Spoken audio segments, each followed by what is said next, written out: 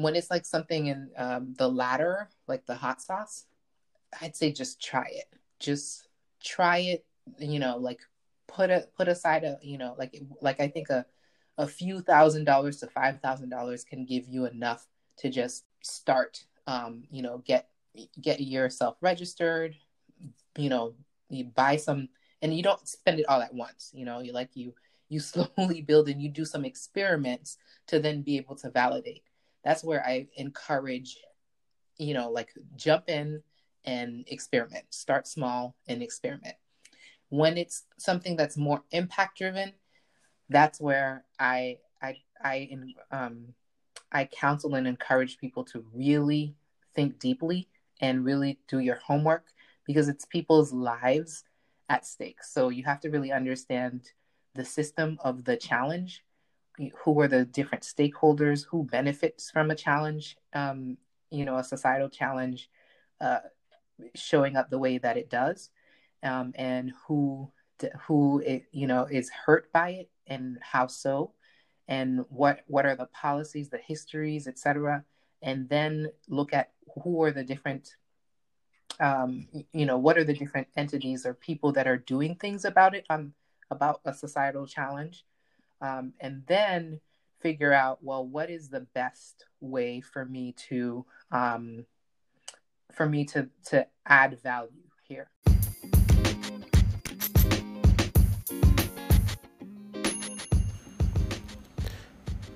Welcome to the No More Reasonable Doubt podcast. In season 2 of this podcast, it's made to help Black professionals start passion projects so they can expand their impact in the world and at work. In each episode, you can expect an interview with a Black professional who has a 9-to-5 just like you. And they've also launched a passion project into this world. You'll also get episodes with specific topics and lessons to help you move that passion project forward. I'm your host and fellow passion project starter, Mike Ambassador Bruni. Let's start the show. Okay, today our special guest is Rebecca Obunu. Rebecca, welcome to the show. Thank you so much, Mike. I'm honored, and it's a pleasure. Oh, I know it's going to be a pleasure for the people as they hear your story and they get your energy as I know it. We used to be colleagues at Babson College, and here we are now recording a podcast. Yeah. So the first question I like to ask is, what do you currently do for full-time work? Sure. Full-time, I work at MIT in the Public Service Center, where I manage the social innovation programming as assistant dean there. Excellent. And what is your purpose/passion project, and how long has it been in existence? Okay. Purpose/passion project. I've got a couple. Well, one that I have sunsetted for a bit until the sun rises back up on it. And that one is an organization I founded. It was like it's certainly more than 12 years ago, in 2008. The name is Communities for Haitian Entrepreneurs and Startups. So I literally just halted our activities at the end of 2020. And up until then, I was, running it part-time while working my full-time gigs and keeping the lights on, and as far as at home. And in what we were doing, we were supporting rural entrepreneurship in Haiti, and particularly our work touched rural women. We went to different locations across the country. I wouldn't say that we had a huge scaled impact, but I'd say our impact is what I'd like to think of as more deep. So we touched about 200 people, over 60% of whom were women of all ages and educational levels. And it was such an honor. There have been so many mighty people who've, been the village around the whole organization.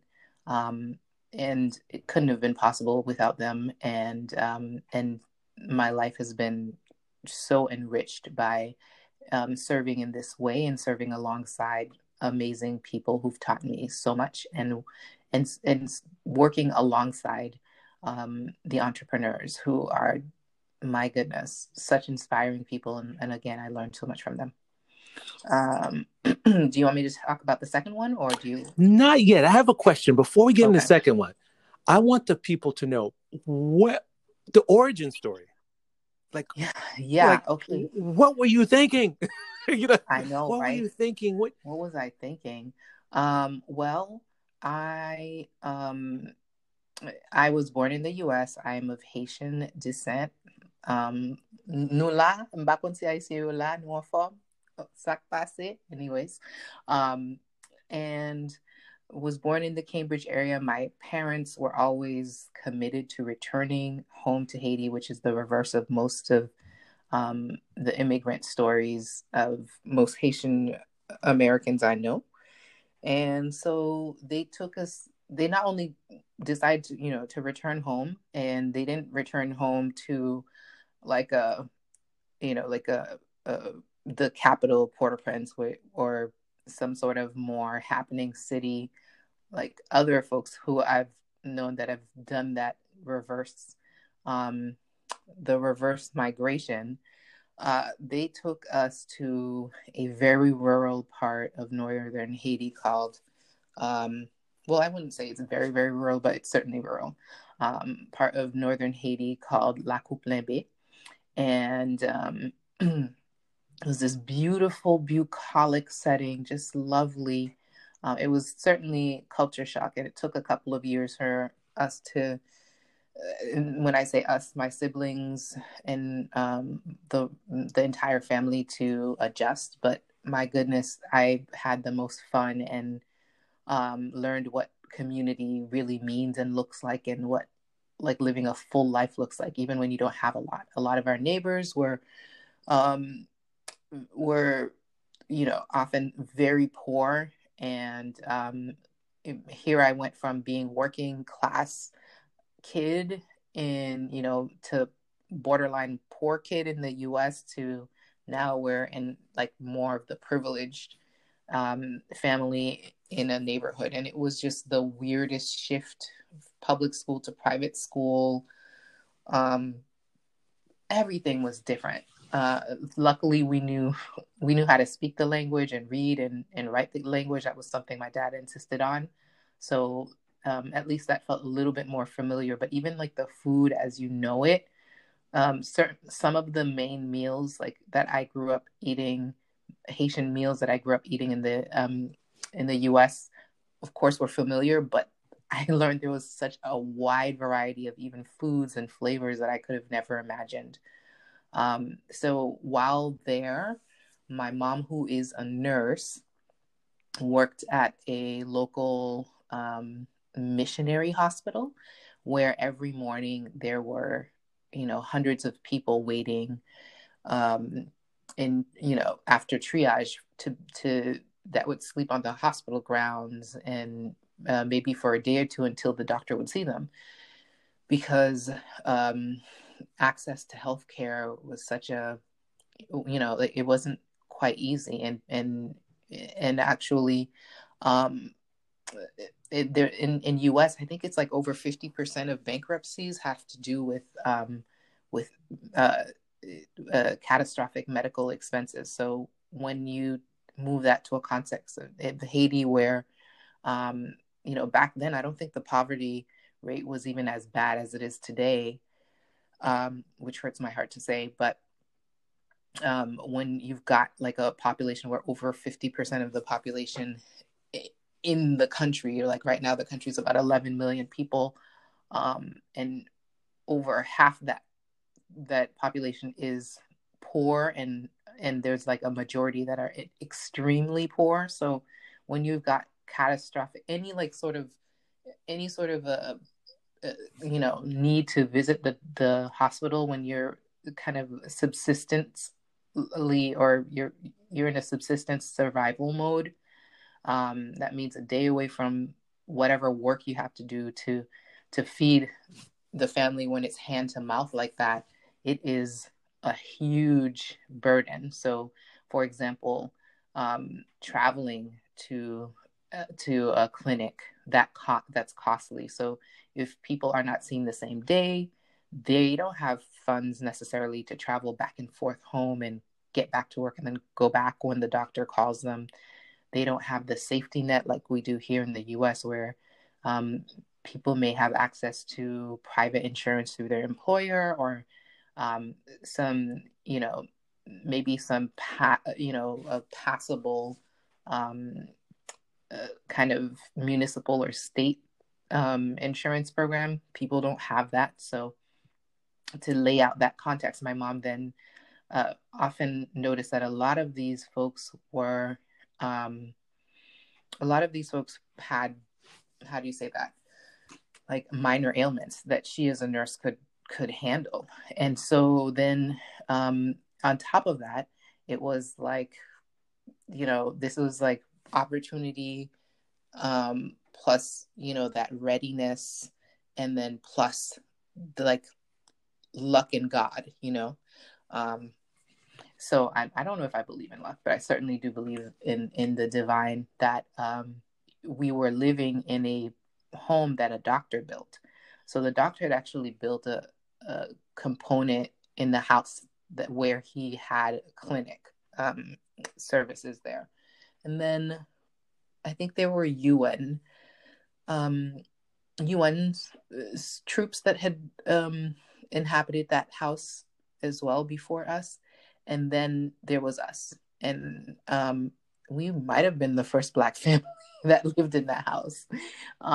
And the neighbors started slowly trickling down to come get health care, because they just assumed that the next occupants of the house would provide that. And it just happened to be that my mom was a nurse. And so seeing that there was demand in the area with the neighbors coming, and then seeing the triage, like, of hundreds of people just sitting on the grounds waiting to be seen, she was like, well, I can, on my off days, she wasn't full-time at the hospital. She said, I can start this clinic. So she opened up this clinic called Woozy Clinic, and she saw, on average, like 100 people a day for several years there. And it was very affordable. And my mom is this like lovely hearted person who's like, I can't tell you, like, she has this light that shines. Like my mom's aura is just so beautiful and generous. And she's been a nurse for 30 years. And if a person is a nurse for 30 years, that tells you a lot about them, because you have to take care of people. You do, like, you take care of people in the most intimate way, and sometimes in ways that their own family and blood don't want to do. Mm-hmm. And that's what my mom has been doing for so many years in the US and in the work in Haiti. So this ended up being a huge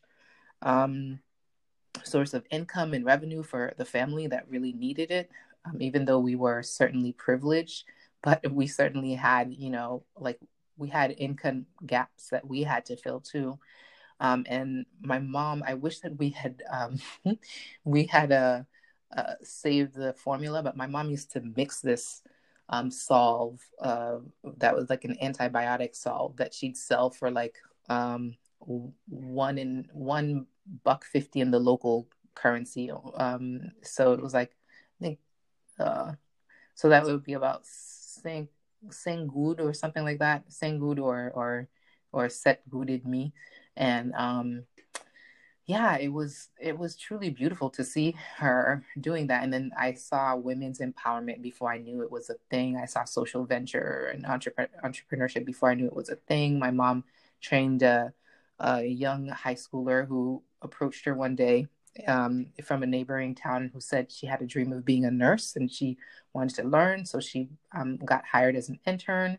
My mom also hired this partnered with this lady who truly a lovely, fierce woman who would carry around a bag, like it was like a lunch bag that she kept cooled so that with a lab, like basic lab diagnostic stuff. So she would be able to diagnose things like malaria or typhoid and like even HIV. Like so, like she did quite a lot of. She was able to conduct a lot of tests through her very simple kit, and she'd just come on certain days, and then my mom ended up adding like a pharmacy to the clinic, so it served a lot. And actually, the interesting part was where we were located. It was along Haiti's one highway called Route Nationale 1.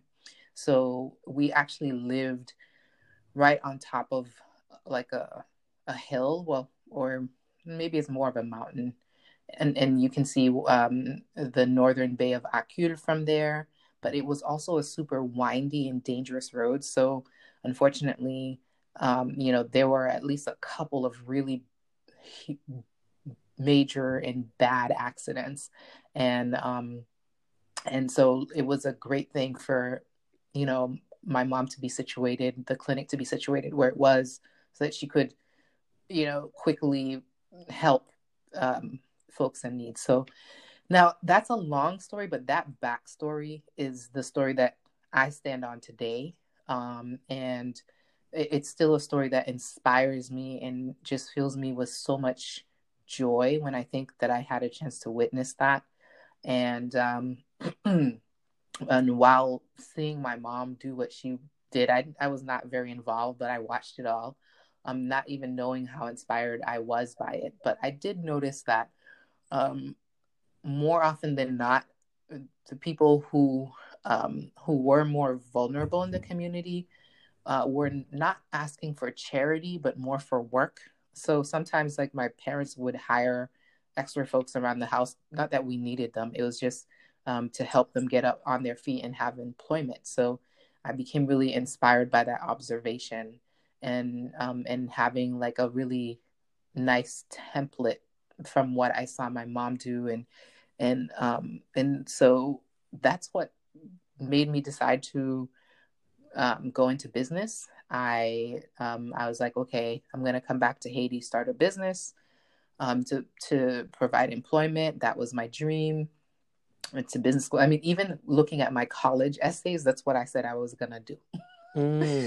Yeah, so that was always the purpose for me. So after college, and even throughout college, like I had a great college experience, great professor, and I always have to name her. We're still in touch, Mary Lee, Professor Mary Lee. She is a lovely woman who taught me a lot about different cultures, and within different contexts. She helped me to open up my eyes to the world and how women in the informal sector, how they're supported. So like I got introduced to microfinance. I then continued my study and etc. So after that, after school, by then my family had all returned to the U.S.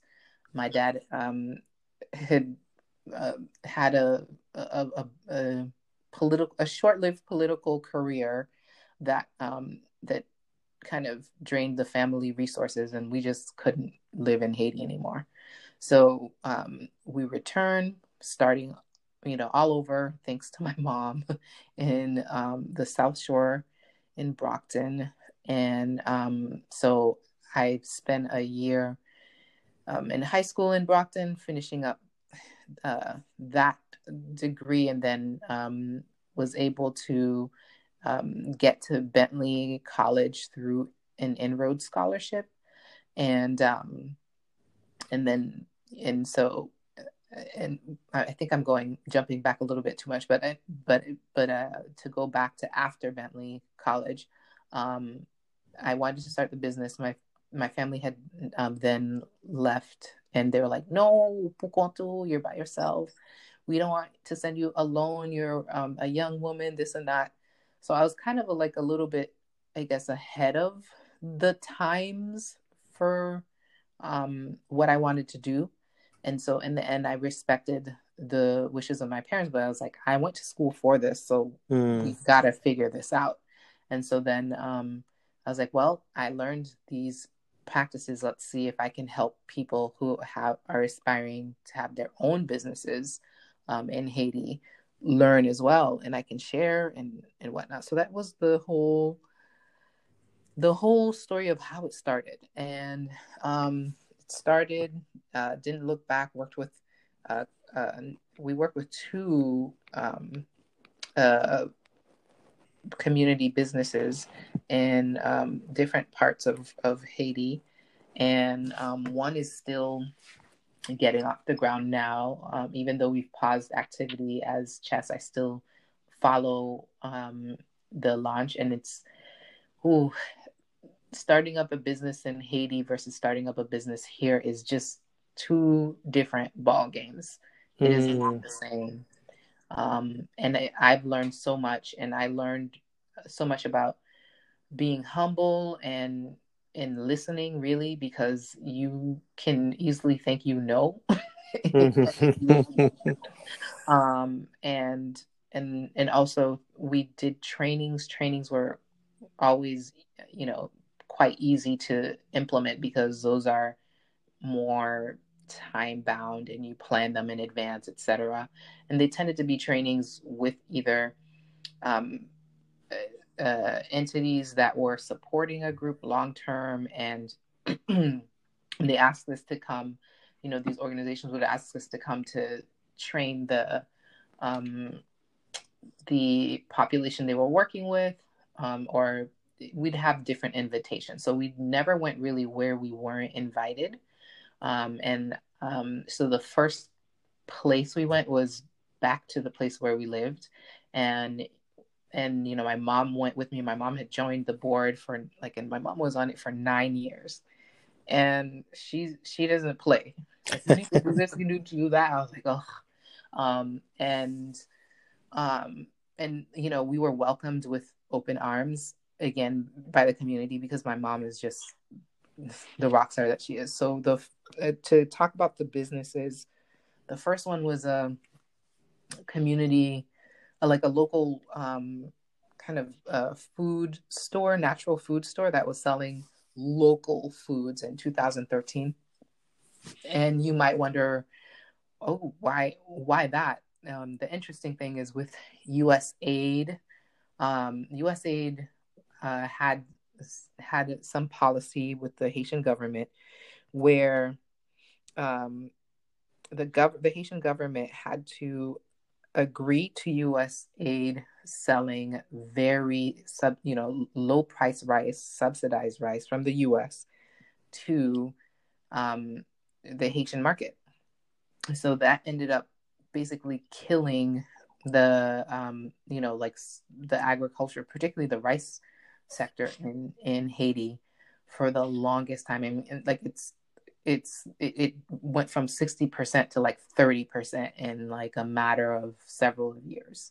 And so by the time this business got launched by a group of women in northern Haiti, mostly they were one was like a college professor who was the founder, and another one she was a student, and another one I think she was studying nursing. So it was a group of really promising people, and people who were educated and looking for opportunities, and couldn't necessarily find the opportunities. So we worked with them on the business plan, on launching the idea. So we really tried to support them along the way. And again, in their own rights, they were amazing people. And so so much credit is due to them. And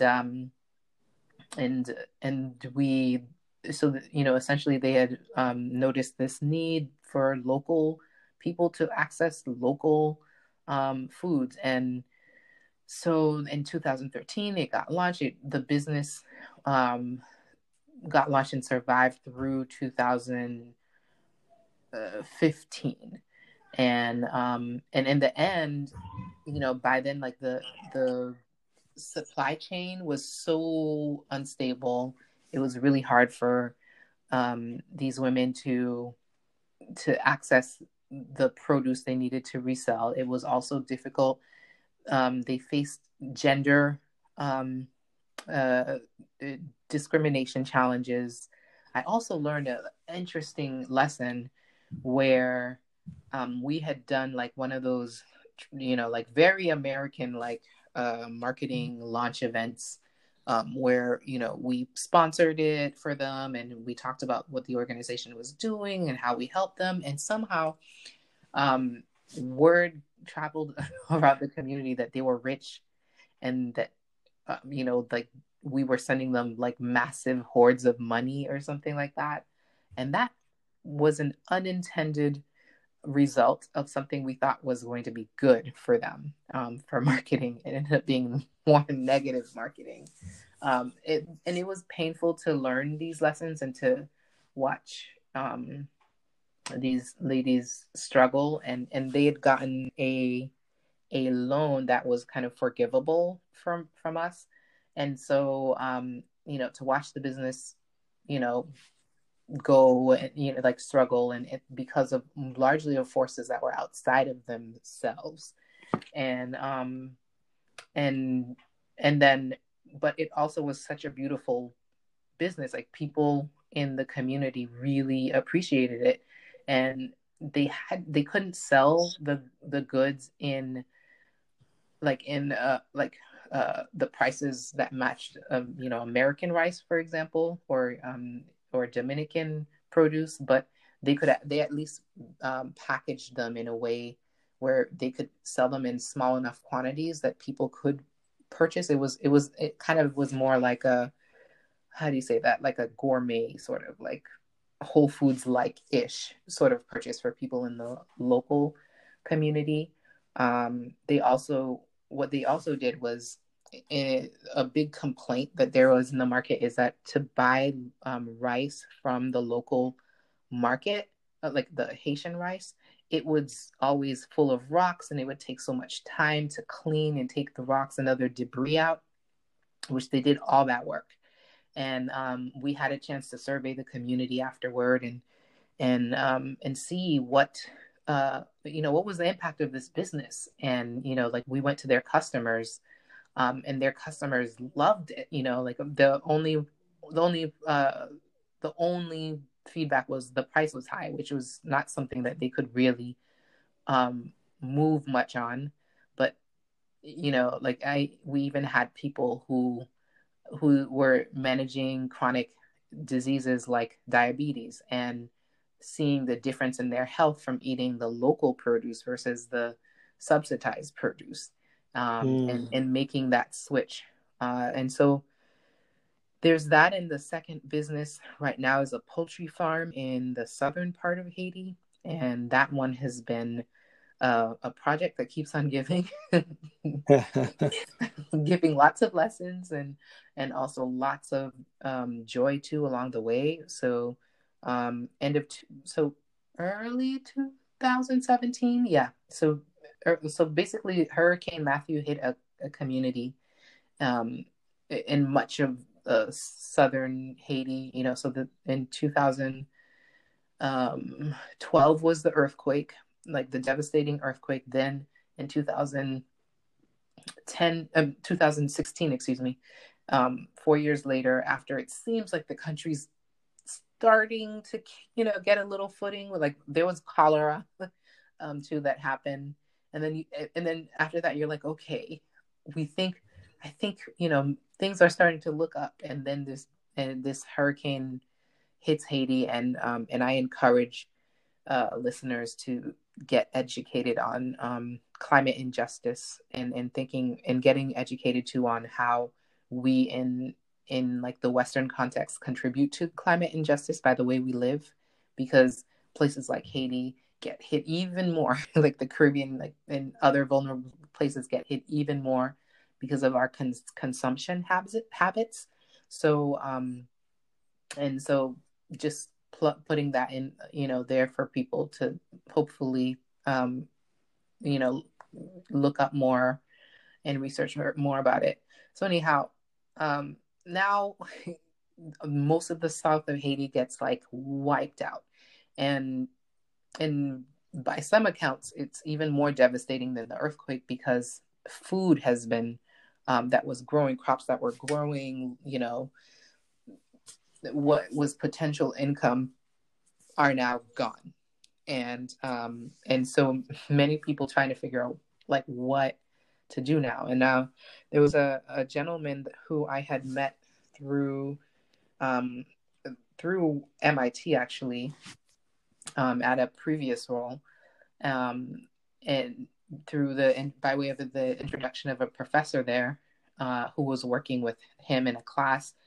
We stayed in touch, and he reached out and he said, "Look, we've got lives decimated from homes to crops, etc. The community needs something.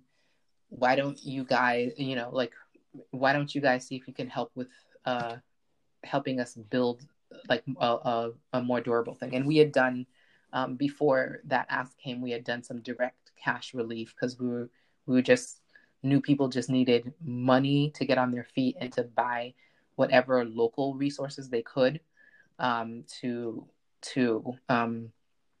at least, like make it to the next day or to the next week. And we had learned from the earthquake, where the earthquake response that my organization did, Chess did, was a whole drive, and it was the worst decision. That's a story for another day. But this time we're like, we're just giving cash because that's what people need. They'll know how to find the resources, and local people can benefit, as opposed to external people benefiting from a crisis. Like, if that's crazy. So, this poultry farm took lots of partners. So we really worked hard to work with the locals, have local leadership behind this, and a lot of different funders with complex funding schemes. And we also first started by bootstrapping it ourselves to get the momentum going with the community. So we held fundraising activities here. We sold Haitian products, working with startups who are amazing, just amazing people, amazing startups. Got to make friends through partnering with them to sell their wonderful products, and generate income for the organization to be able to run and to be able to support the projects and different initiatives. So so basically this poultry farm took from 2017, end of 2007, so beginning or middle 2017 up until recently, like I think at the end of January, the farm is literally standing. And then over the last few weeks, it has started receiving hen. But along the way, boy, there's been so much learning, so much, so much adversity and challenges to navigate. And it's been amazing to watch the community, grow, and I myself growing throughout the process as well, and learning, and certain things we would never let happen again. Let me ask you this question, Rebecca. Is there a point where you hesitated to start that first passion for project? No. And what got you over the hump? Well, I guess the hesitancy was the family, as I mentioned earlier. I had to switch from what I originally wanted to do, which was to start up a business, and then but the purpose remained the same. So I found a different way. Excellent. So one of the biggest challenges that people face when it comes to starting a purpose or passion project is the question of time. They have the people I'm talking to, they have full-time work, or they may be even entrepreneurs in some cases. They have full-time work, and then they're trying to build something here, a project, sometimes monetize, sometimes not. How did you find the time or make the time for your project? Yeah, it was hard, but lots of weekends, evenings, um, and then also I benefited from a being employment at an organization that had very great benefits. So um, if you're thinking about, if you have to make transitions and you're thinking about also starting something on the side, you want to think about the benefits package. What kind of vacation days options do you get? So sometimes it might make sense you give up a little bit more of the earnings to have more time and more flexibility. So flexibility was also important. And I was very blessed that not only in one of my roles did the vacation kind of the vacation package was liberal. Well, I wouldn't say liberal, but compared to some places, liberal. There, and then there are other places that are like, oh, you have unlimited days. Um, Knowing people will never take unlimited days of vacation. But anyhow, um, having a good vacation package and then also having flex in the work hours, I was able to really, get things off the ground. Okay. Now, and I want the people to know, because right when I met you originally, you had full-time work, you were finishing up an MBA Yeah. as well. So I am so curious about that aspect of how time played in when you had the MBA in there as Oh well. my goodness. It was um yeah, it was among the more difficult times in life. Plus I'm married, and there was, like you there are trade-offs, and so I had to carry a lot of the organization's work on my shoulders, even though I had worked hard to try to get our board and to get leadership and everything on, like as far as volunteers to help distribute the load, and it didn't pan out that way. And you just made it happen, like if it was like you had to get up at 1 or 2 a.m. to do it, or you had to stay late, you just did it. And then I was working and ensuring that I'd work in some time for my personal life, but there was very little of that at that time. The other piece that seems to be tied with time is fatigue, and the question of you finish doing the work that you have to do, potentially that also includes schoolwork. Mm-hmm. What were some of the things you did? Did you have any rituals that gave you, new energy? So that when it came time to do the work, you pas fatigué, Mm-hmm. you weren't Mm-hmm. fatigued. Did you have anything? Um, Eating. I love to eat. So like eat. It's just like when you're feeling depleted, taking the time out to do those things you love, or if it's like a day of binging, giving myself permission to binge and do nothing and like watch a good show, um, working out, and then that sort of gave me the energy to move on. Passion of course helps, but you can still get burned out on running on the fuel of passion. You really do have to step back and take care of yourself. So I had to learn that the hard way too. um, and so and I'm also very blessed that my husband helped me, help me like see that. But yeah, you've the passion also gave me another kind of wind of energy. And when you see the labor of your hand bearing fruit, oh my goodness. And then especially when you see the collective labor bearing fruit, there's no kind of, like I don't know, like how to explain that joy. How has your passion project impacted the way you show up at your day job? Oh, like the confidence. So I in my previous roles, I've tended to work in flat organizations, so they're, you'd have certain amount of growth, and then you could plateau easily, if you weren't one looking for challenge to continually challenge yourself. So I found ways um, to how do you say that, like, to channel some of the energy like that, and that energy of ambition, or energy of wanting, of striving, in the organization, where I may have, where the opportunities may have been limited, and sometimes in some instances outright denied, um, for not really good reason, and so that enabled that.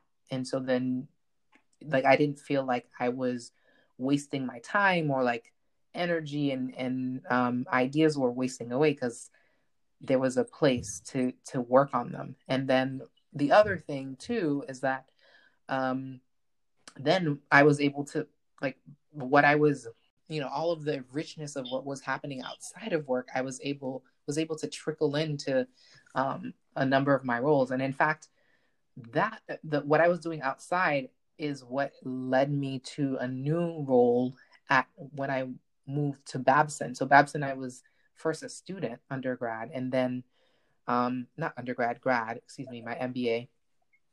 And then I went to Uganda with, Professor Wilgina Glover, another amazing woman. Like, my goodness, love her. And during that trip, she noticed, and she learned about chess. She noticed, like, some of my different characteristics and such. And she said, "Hey, I'm looking for somebody for this role at the Lewis Institute. I think you would be great." And I was a little bit hesitant at first, because I wasn't sure, if it was the right fit. I didn't know that much around, healthcare then, like global healthcare entrepreneurship, she called it. I just knew what my mom had done, but I hadn't, I didn't know much about the sector. But I knew about, getting stuff done through the work, and she saw value in that. And so, then I jumped into that role, and a lot of my network, was able to be of benefit to the work there. And yeah, I learned a lot. Excellent. So someone right now is on the fence with starting their own passion or purpose project. What words of wisdom or guidance would you provide them, as someone who is kind of who's gone through starting it? Yeah, I think there are some questions you have to ask yourself. So one, I think about, when it's like something in, the ladder, like the hot sauce, I'd say just try it. Just try it, like, put aside like I think a few $1,000s to $5,000 can give you enough to just start, get yourself registered, you buy some, and you don't spend it all at once. You slowly build, and you do some experiments to then be able to validate. That's where I encourage, like, jump in and experiment. Start small and experiment. When it's something that's more impact driven, that's where I counsel and encourage people to really think deeply and really do your homework, because it's people's lives at stake. So you have to really understand the system of the challenge.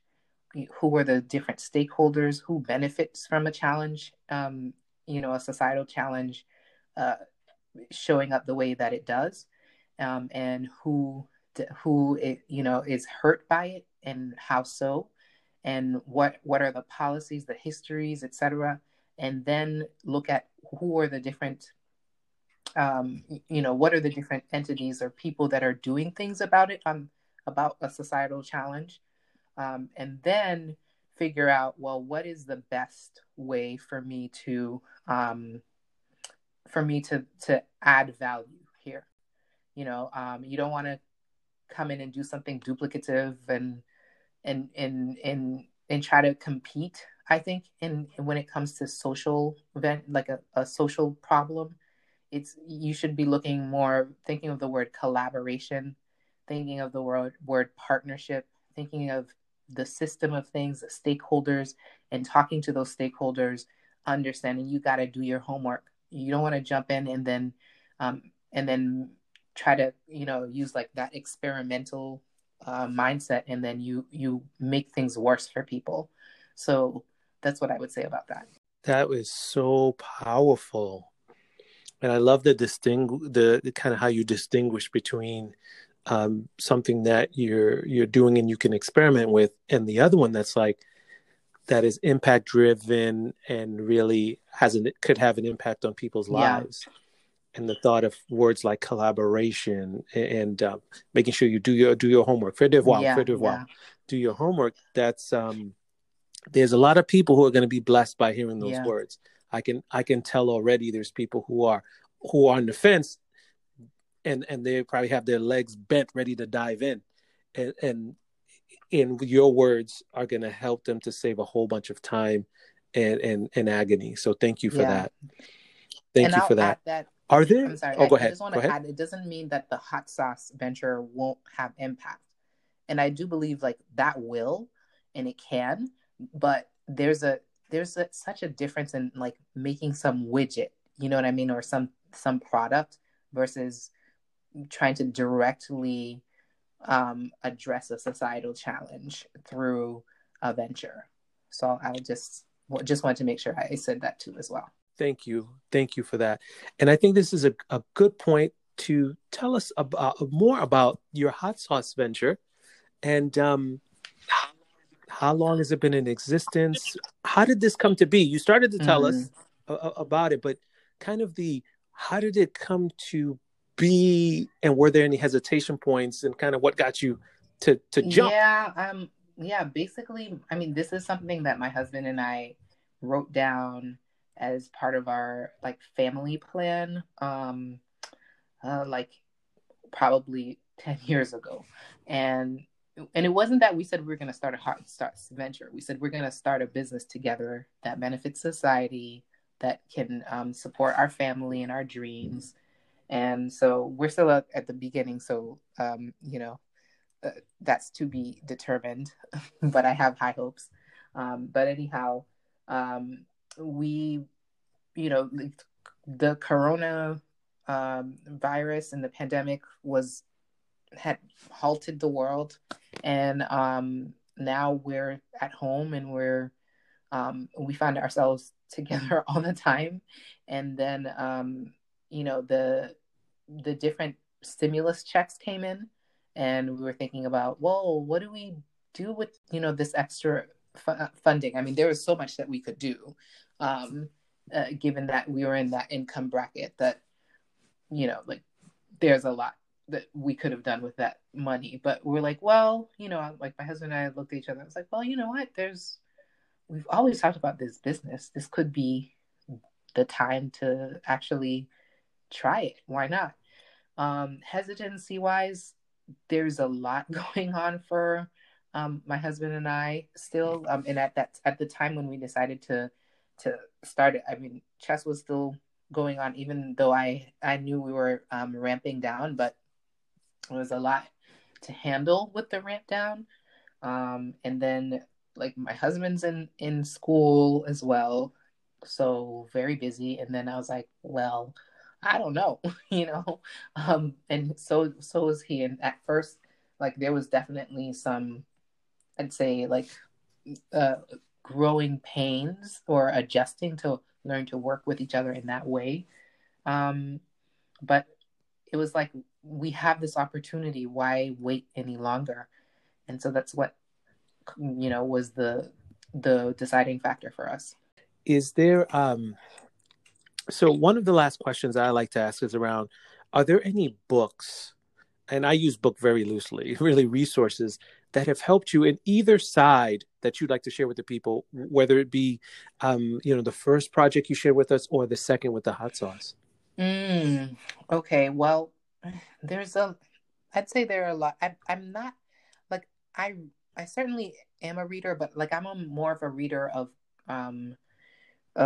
articles, and I love to listen to different talks, and so I'm more, I get my info and inspiration from so many different places. Um, so I wish I had thought about that a little bit before this. But when I think about um, the social entrepreneurship, like that venture, there's a book by a guy named Tyler Gage, Fully Alive, that I thought it was such a beautiful book that was so honest about the personal journey and the journey of the venture he started called Runa Tea. Um, and just a beautiful book. So I think that's a really good one for those folks who are thinking about going, uh, addressing a societal venture through a for-profit or for-purpose entity. Because I think there are a lot of things that you can learn from that, and you also have to really do a lot of introspection. And like, I think this is more of one where he did it afterward, but I'd say the sooner you do it, the better you do by yourself and the people you're actually trying to help.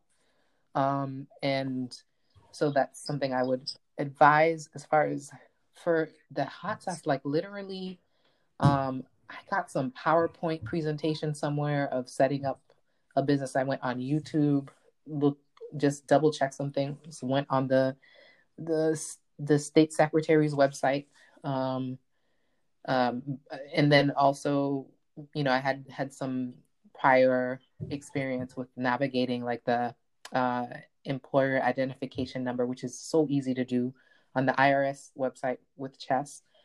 And then I use this service called Zen Business, I think, to get registered. I could have easily filed it myself, but I wanted, I felt like more security working through a platform register, and it was super easy. And then I think there's some online form called Legal. I think it's like Legal Document. I have to find the name exactly, but it's basically a repository of all of these legal contract templates, and that was also super helpful to to get a subscription to that. And I use Google Business, and then got a business bank account, like a few months after having incorporated. And with my phone and with Shopify, like, we were ready to go, basically. That's beautiful. Where can people find out more about the hot sauce? Where should we send them? Sure. Thanks for that. It's so we're in the very beta early stages, so we're still working on the branding, the name, and all of that. So those who follow us now, you're gonna see the ugly dirty journey before we become the polished brand, which is the fun of also the whole thing.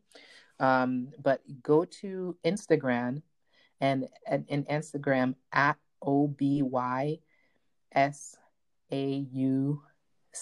We'll be sure we'll be sure to link to it. We'll link to it in the Oh my goodness. We'll link to it in the show notes, okay. though. No stress at all. Is there any other question that I should be asking you, especially because we covered two things, and I don't know if there's more love you'd like to give to the hot sauce?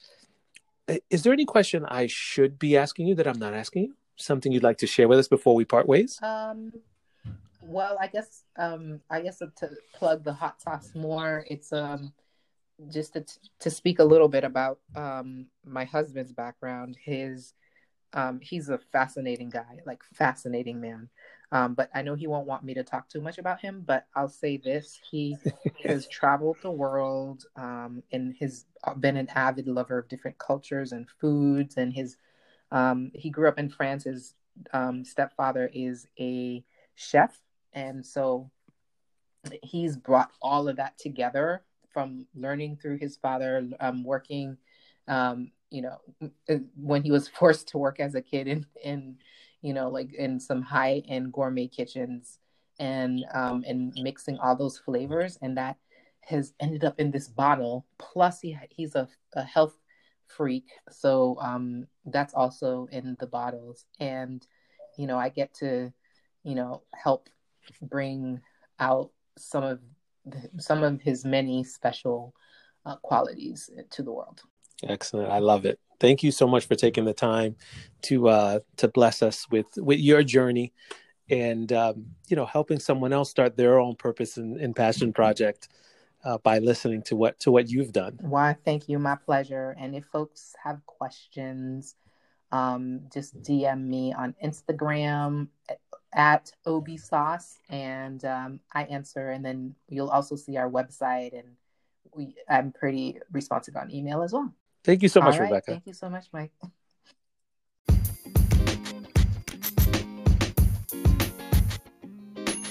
I hope you enjoyed that episode and found tremendous value in it. If so, don't keep it a secret. Tell a friend to tell a friend, and don't forget to follow us on Instagram, our handle, No More Reasonable Doubt. Every so often, I create a free resource to help you take your purpose or passion from a dream to an actual project. You can always find that resource at nomorereasonabledoubt.com/free gift.